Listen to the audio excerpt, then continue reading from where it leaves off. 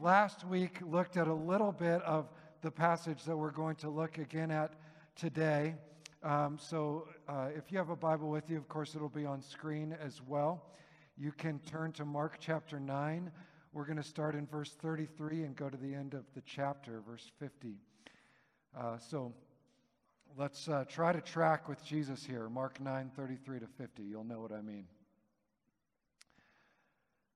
Then they came to Capernaum. After Jesus was inside the house, he asked them, "What were you discussing on the way?" But they were silent, for on the way they had argued with one another about who was the greatest. After he sat down, he called the 12 and said to them, "If anyone wants to be first, he must be last of all and servant of all." He took a little child and had him stand among them. Taking him in his arms, he said to them, "Whoever welcomes one of these little children in my name welcomes me. And whoever welcomes me does not welcome me, but the one who sent me." John said to him, "Teacher, we saw someone casting out demons in your name, and we tried to stop him because he was not following us." But Jesus said, "Do not stop him, because no one who does a miracle in my name will be able soon afterward to say anything bad about me. For whoever is not against us is for us. For I tell you the truth, whoever gives you a cup of water because you bear Christ's name will never lose his reward. If anyone causes one of these little ones who believe in me to sin, it would be better for him to have a huge millstone tied around his neck and be thrown into the sea. If your hand causes you to sin, cut it off. It is better for you to enter into life crippled than to have two hands and go into hell, to the unquenchable fire. If your foot causes you to sin, cut it off. It's better to enter life lame than to have 2 feet and be thrown into hell. If your eye causes you to sin, tear it out. It is better to enter the kingdom of God with one eye than to have 2 eyes and be thrown into hell, where their worm never dies and the fire is never quenched. Everyone will be salted with fire. Salt is good, but if it loses its saltiness, how can you make it salty again? Have salt in yourselves and be at peace with each other." This is the word of the Lord. Lord, speak to us about your word, about the words that you shared, Lord. Help us understand them.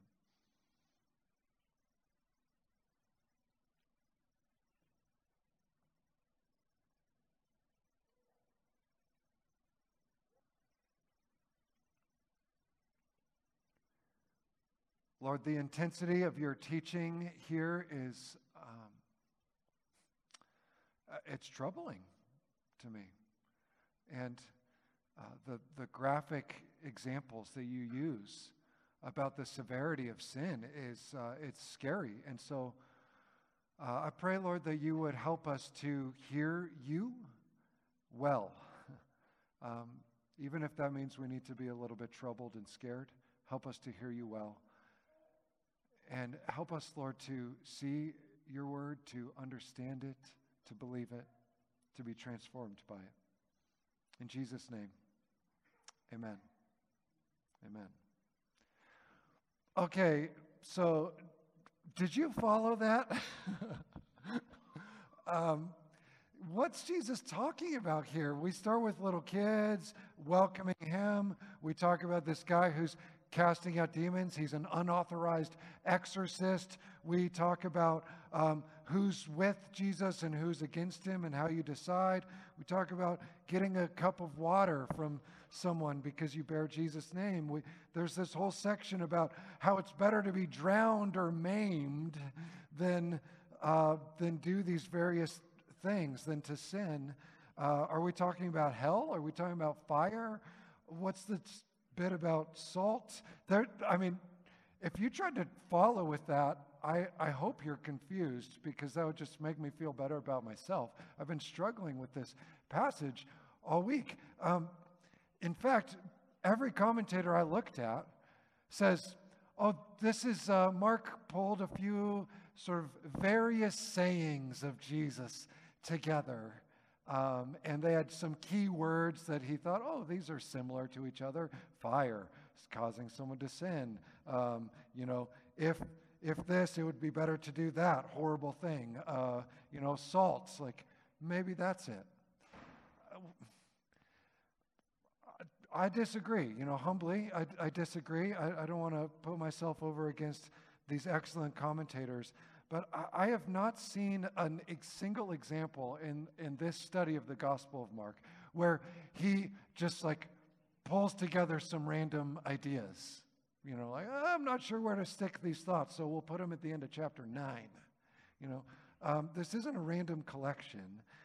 I think Mark is talking about one thing here. So here, let me lay my theory on you. That's what this sermon is. I think Mark is talking about greatness, true kingdom greatness the whole time through all of these troubling scenes. It starts with one of the famous, if not baffling, pieces of Jesus-style logic. If you want to be greatest, be least. Be servant of all. That's where it starts. That's his opening line. And he says this thing about the kid. He starts with this kid. He brings in a kid and says, welcome this child. If you do, you're welcoming me. You're welcoming my Father. And we hear that and we think, oh, that's nice. We like kids. They're cute. If they're, quiet enough or whatever. That's sweet. That's a nice thing. Guys, we miss this. We typically view childhood. This is from a priest, Robert Capone. He says, we view childhood as a wonderful and desirable state, and we miss the point of this passage. In Jesus' time, for most of the centuries since, childhood was almost always seen as a less than human condition that was to be beaten out of children as soon as possible. Therefore, when Jesus sets up a little child as an example, he is setting up not a winsome specimen of all that is simple and charming, but rather one of life's losers. He's telling his disciples that if they follow him in his mysterious messiahship, they will, like him, have to become something no one has any real use or respect for. Ooh, that's hard for us to hear based on the way we think typically about kids. Many of us, maybe some of you are like, yeah, but, All right, so his point is that if you think you're confused by what Jesus says, the disciples are utterly befuddled. And John, who speaks up right after that, one of the disciples, he's going to prove how confused he is. Jesus says, welcome one of these kids. You'll be welcoming me. John's like, we saw a guy casting out demons and he wasn't allowed to. Let's talk about something else, Jesus. Let me remind you that we're in and there's outsiders, and we got to keep your movement pure because we're going to Jerusalem and we're taking it and you're setting up your kingdom. And so that's important. And let's go back to the fact that we're with you, and you got to bring me up on the mountain even, John and Peter and James, they went up on the mountain of transfiguration. Like John's like, remember, we're in, all right? Like we're part of your crew. And John gives Jesus an opportunity to explain himself. What is he talking about with least and last and servant of all when it comes to greatness? This idea is so very hard to grasp, not because it's complex, it's actually quite simple, but because it is so backward from our normal way of living. And that's what we see in the rest of this. So, the first thing, thanks to John, that Jesus teaches us about greatness is that greatness in his kingdom is gracious, whereas death and hell are jealous. Greatness is gracious, whereas death and hell are jealous. Here's what's going on with John. John is at risk of becoming the great character in Les Miserables named Javert. Now, presumably not many of you, maybe some of you are familiar with the great novel that became the musical Les Miserables, all right? But let me set it up for you. It's this great story, all right? So the main character is Jean Valjean. Jean Valjean was a prisoner. He was in prison for a long time. He was kind of a tough and violent, very strong prisoner. And finally, he is released, all right? And he gets out and he has this moment where grace changes his life. It's a moving moment, but that's not the point of what I'm sharing about. And his life is utterly transformed. He becomes a successful businessman. He's incredibly just. He's transforming people's lives. In fact, he's so famous in the community that he becomes the mayor of this little town. And he's a great man. He's a great man. And then Javert, the policeman, is transferred to Jean Valjean's town. Javert had been a guard in the prison where Jean Valjean was imprisoned. And he knew what a bad guy Jean Valjean was. And now he sees Jean Valjean, and he is great. He's everything Javert wishes he could be. But Javert knows Jean Valjean's past. Now, Valjean has been operating under a different name, all right? He's hiding his past identity. That's a detail that's important. And Javert says, justice demands that I expose Jean Valjean.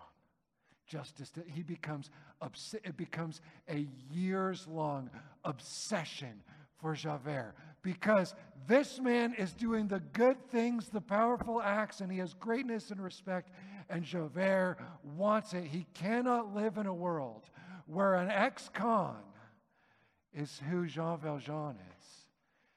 And he's just this obsessed police chief. John is at risk of becoming Javert. And so Jesus says to John, if you cause one of these little ones to stumble, and he's probably referring to the exorcist, not the kid from before. Little ones can mean a new one, someone who's young, not quite an insider, not quite mature. That's what little ones can mean. If you cause him to sin, which is the word scandalize, if you scandalize him, that could mean that you lead him astray. It could also mean that you just, throw mud on his reputation. If you cause him to sin, it would be better for you if a millstone, which is a giant stone that you ground, for grinding grain, that took an animal to move it, was tied around your neck and you were thrown into the sea. You were drowned. I don't know if Victor Hugo, who wrote Les Miserables, had this story in mind, but eventually Javert becomes so distorted and realizes his only out is to lock himself in the chains that he was trying to bind Jean Valjean with, and he jumps in the river and dies. He realizes that is his only out. He's spent his life trying to scandalize Jean Valjean. Greatness is gracious. It welcomes in the outsider. It doesn't look for ways to tarnish their name. That's the first thing. The second thing, and it's easy to miss in this passage because it's tucked in, is that greatness in Jesus' kingdom is vulnerable. It's vulnerable, whereas death and hell are self-reliant.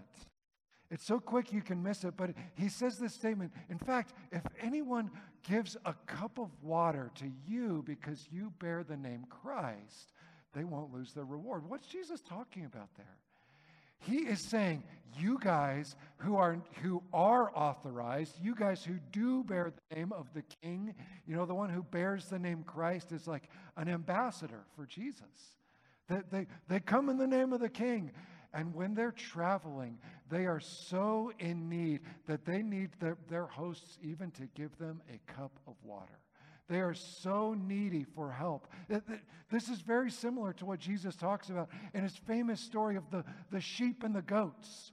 And maybe you know about the sheep and the goats. Jesus tells this story about the end of history. And he's going to gather all people and divide them up into these two groups.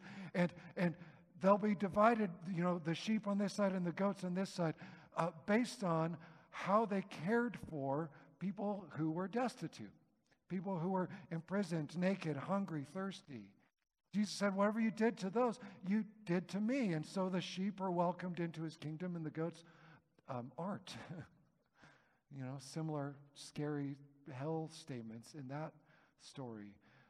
What we miss in that story is that Jesus says, what you did to the least of these, my brothers. In other words, those who have become part of Jesus' family are the ones who need the care, the ones who are hungry, naked, thirsty, and even imprisoned. Jesus is talking about how the non-believing world responds to believers who have made themselves utterly vulnerable. And he's making that point here. Least of all and servant of all are the people who need a cup of water from their host.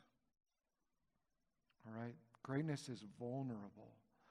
Greatness in Jesus' kingdom is pure in its humility, whereas death and hell are vain and arrogant. So greatness is gracious, greatness is vulnerable, greatness is pure in its humility.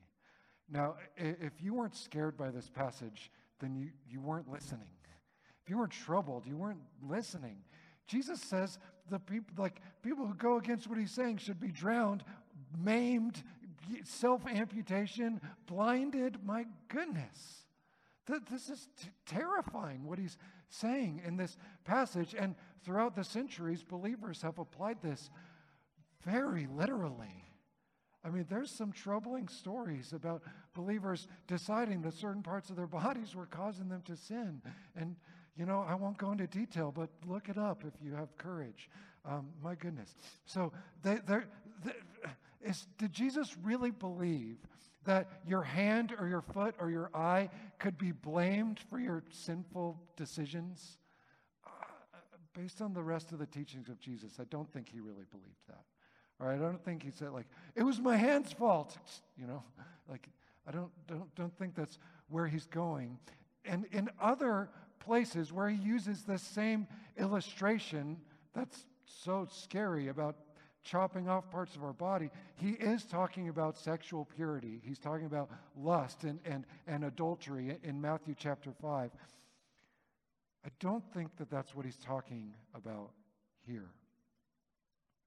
That's not what he's getting at. I think he may be talking about lust in Matthew, but in this scene, he is talking about pride. About pride. To illustrate this, I want to tell you about Francis of Assisi, St. Francis. Now, you may know about St. Francis as the nice guy who preaches to animals. That's what you may remember about him. But St. Francis made himself utterly humble for the sake of the kingdom. He refused to own any of his own possessions. And if he had something, if he had a shirt on his back and he decided that you needed it more than him, he considered it theft not to give it to you. So his friends were constantly trying to keep him healthy because he's always cold. He's always giving his stuff away. Now, Francis builds this little movement, and he goes to Rome, and he asks, the only church in the West is the Catholic Church. So he goes to the Pope, and he asks permission for his little movement to be authorized. He wants to be, unlike the guy casting out demons, he wants to be authorized to do the work that he's doing. So he goes and asks the Pope's permission. And the Pope, who, history will tell you, Pope Innocent III, he had some corruption issues himself. But after a week or two of prayer, he gives Francis permission and says, go and preach for the purity of the church. And so Francis goes out, and it's his mission assigned by the Pope to help purify the church. And there's so much corruption in the church at this point. You go into a town, and the local priest has all sorts of women living in his house, and he's taking money from the church, and he's living in luxury while other people are living in poverty. So what would you expect Francis to do? To go into the town and set up his soapbox and expose the wicked priest, right? The Pope gave me permission to do this. That's what you would expect Francis to do. But that's not what Francis does. Francis goes into each town. He finds the priest. He has all of his followers, his little crew, the Franciscans. They kiss the local priest's feet. They carry brooms with them, and when they go into the chapel, the church, if it's messy at all, they sweep it clean and they repair things that are broken. They ask the priest's permission to preach in the town. They honor the priest. Even if he is corrupt, they are pointing to him and honoring him. In a way, they're maiming their own reputation, so to speak, in order to preserve the purity and unity of the church and the message. All right, Francis he's doing the opposite of what John does in this story. He's willingly making himself weak and vulnerable and humble, even to the point of associating with somebody that he thinks would be really corrupt, in order to draw greater glory to Jesus' name. Why describe that as amputation here? Well, if you lost a hand, a foot, or an eye in the first century, there was no Disabilities Act to protect you. You were dependent and destitute. You needed others. Greatness, Jesus says, seeks that. It pursues that as radically as St. Francis. That's the third thing. Greatness is humble. Finally, greatness is saved. Whereas death and hell are so opposed to being used that they become useless. Greatness is saved. And those two things are opposite. At the end of our passage, Jesus asks how unsalty salt can become salty again. Right? And in Matthew, that same thing, when he says that, he goes on to say, yeah, so just it's thrown out and trampled on, right? And so we read this and we all assume, yeah, he's saying it's over. If you've lost your saltiness, that should be as scary as the rest of this passage. You can lose your saltiness and there's nothing that can help you. But John, one of the disciples, lost his saltiness at the beginning of our passage. Just like I lose my saltiness each week. And maybe you do too. Many of us assume the answer is, how can it be made salty? The answer to that question is, well, it can't. It should be thrown out. And then we would say, thrown out like something that is the least of all, the servant of all, something that is in last place, the loser. Reflecting on the upside down, inside out way God interacts with us, Martin Luther highlights the issue. God accepts no one except the abandoned. He makes no one healthy except the sick. He gives no one sight except the blind. He brings no one to life except the dead. He makes no one holy except sinners. How can salt be made salty again? By being ruined for Christ. When we really embrace this idea, we understand what it means to be least of all and servant of all. These ideas will begin to make sense, and it could take a lifetime. And John is a great example. John, who in this scene is saying, we saw him doing a bad thing and we're doing good things. And then in the next chapter, the little preview here, John and James come to Jesus and they're, can we sit at your right and left hand? Can we have the two greatest seats in the kingdom? He still isn't getting it as a young man. But we have letters that John wrote as an old man. John lived longer than the rest of the disciples. He lived into old age. And this same John to whom Jesus speaks here has this statement about the hand and the foot and the eye in mind, I believe, when he wrote the letter that we call 1 John. He wrote it to a church that was divided, trying to figure out who are the insiders and who are the outsiders, who are the true believers, how do we understand it? And John, after spending a lifetime of being shaken by his Lord saying it would be better to cut off a hand or a foot than to sin in this way, after a lifetime of that, it's finally connected for him. He writes this in chapter 2 of his letter. The one who loves his fellow Christian resides in the light, but the one who hates his fellow Christian is in the darkness. He walks in the darkness. He does not know where he is going because the darkness has blinded his eyes.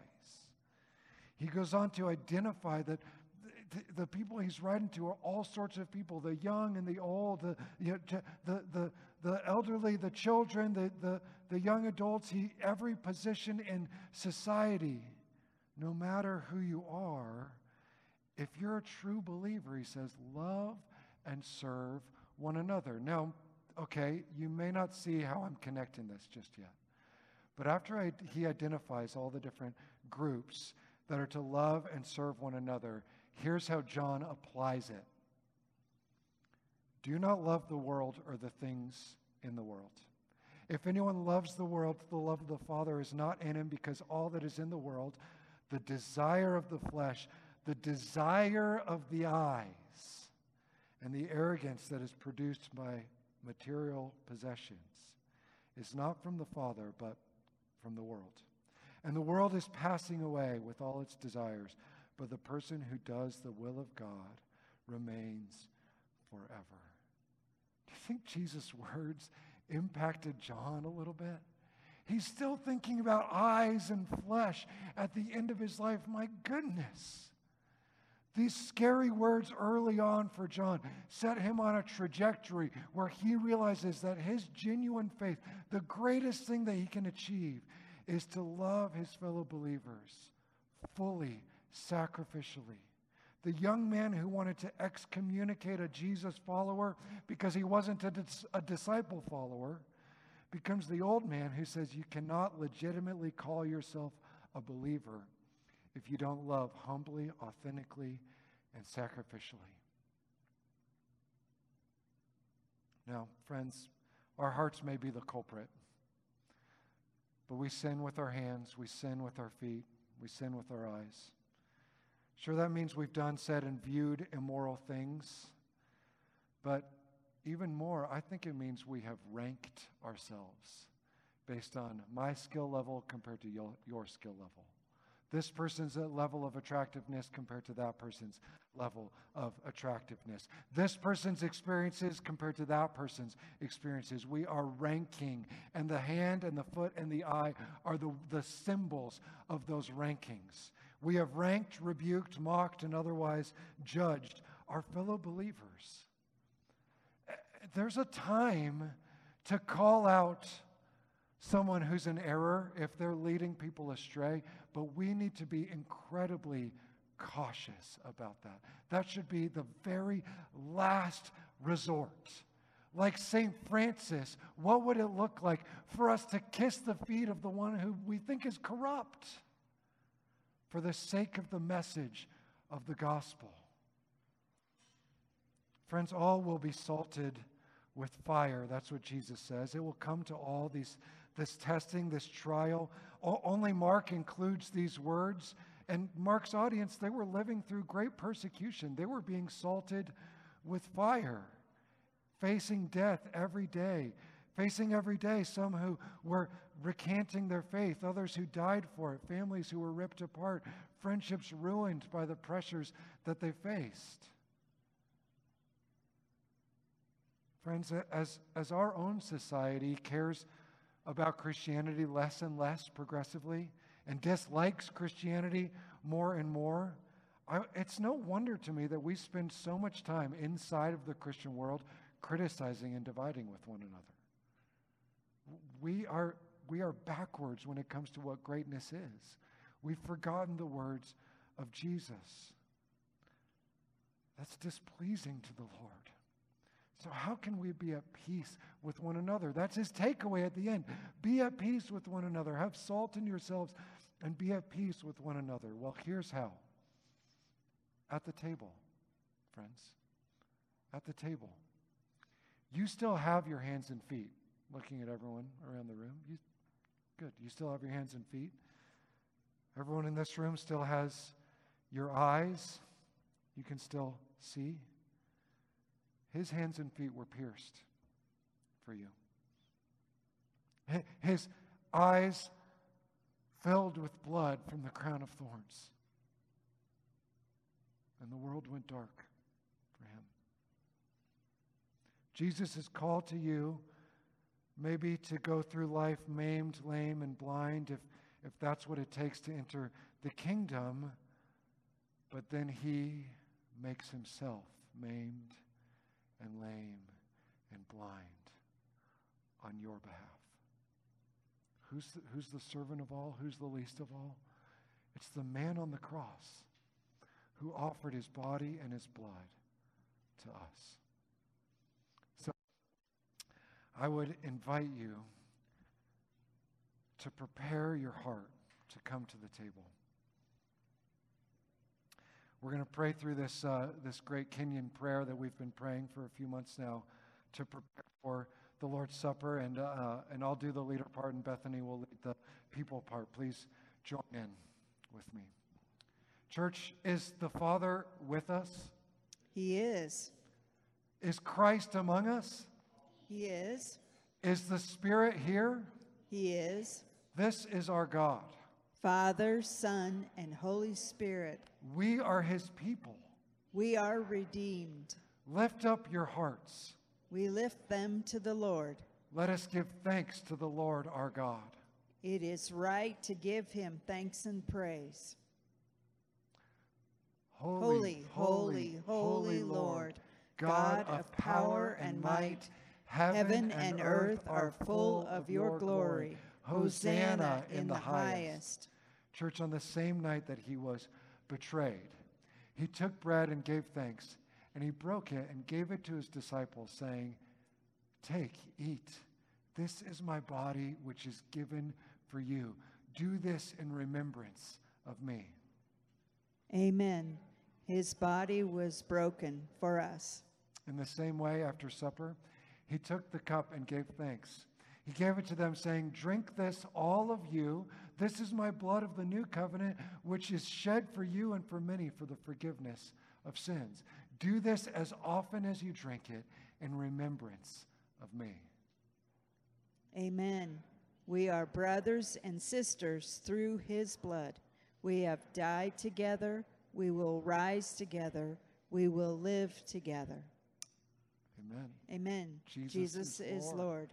And this is the feast of victory. The Lamb who was slain has begun his reign. Christ is alive forever. We are because he is. We're one body. We share one bread. So draw near with faith. Christ is the host, and we are his guests.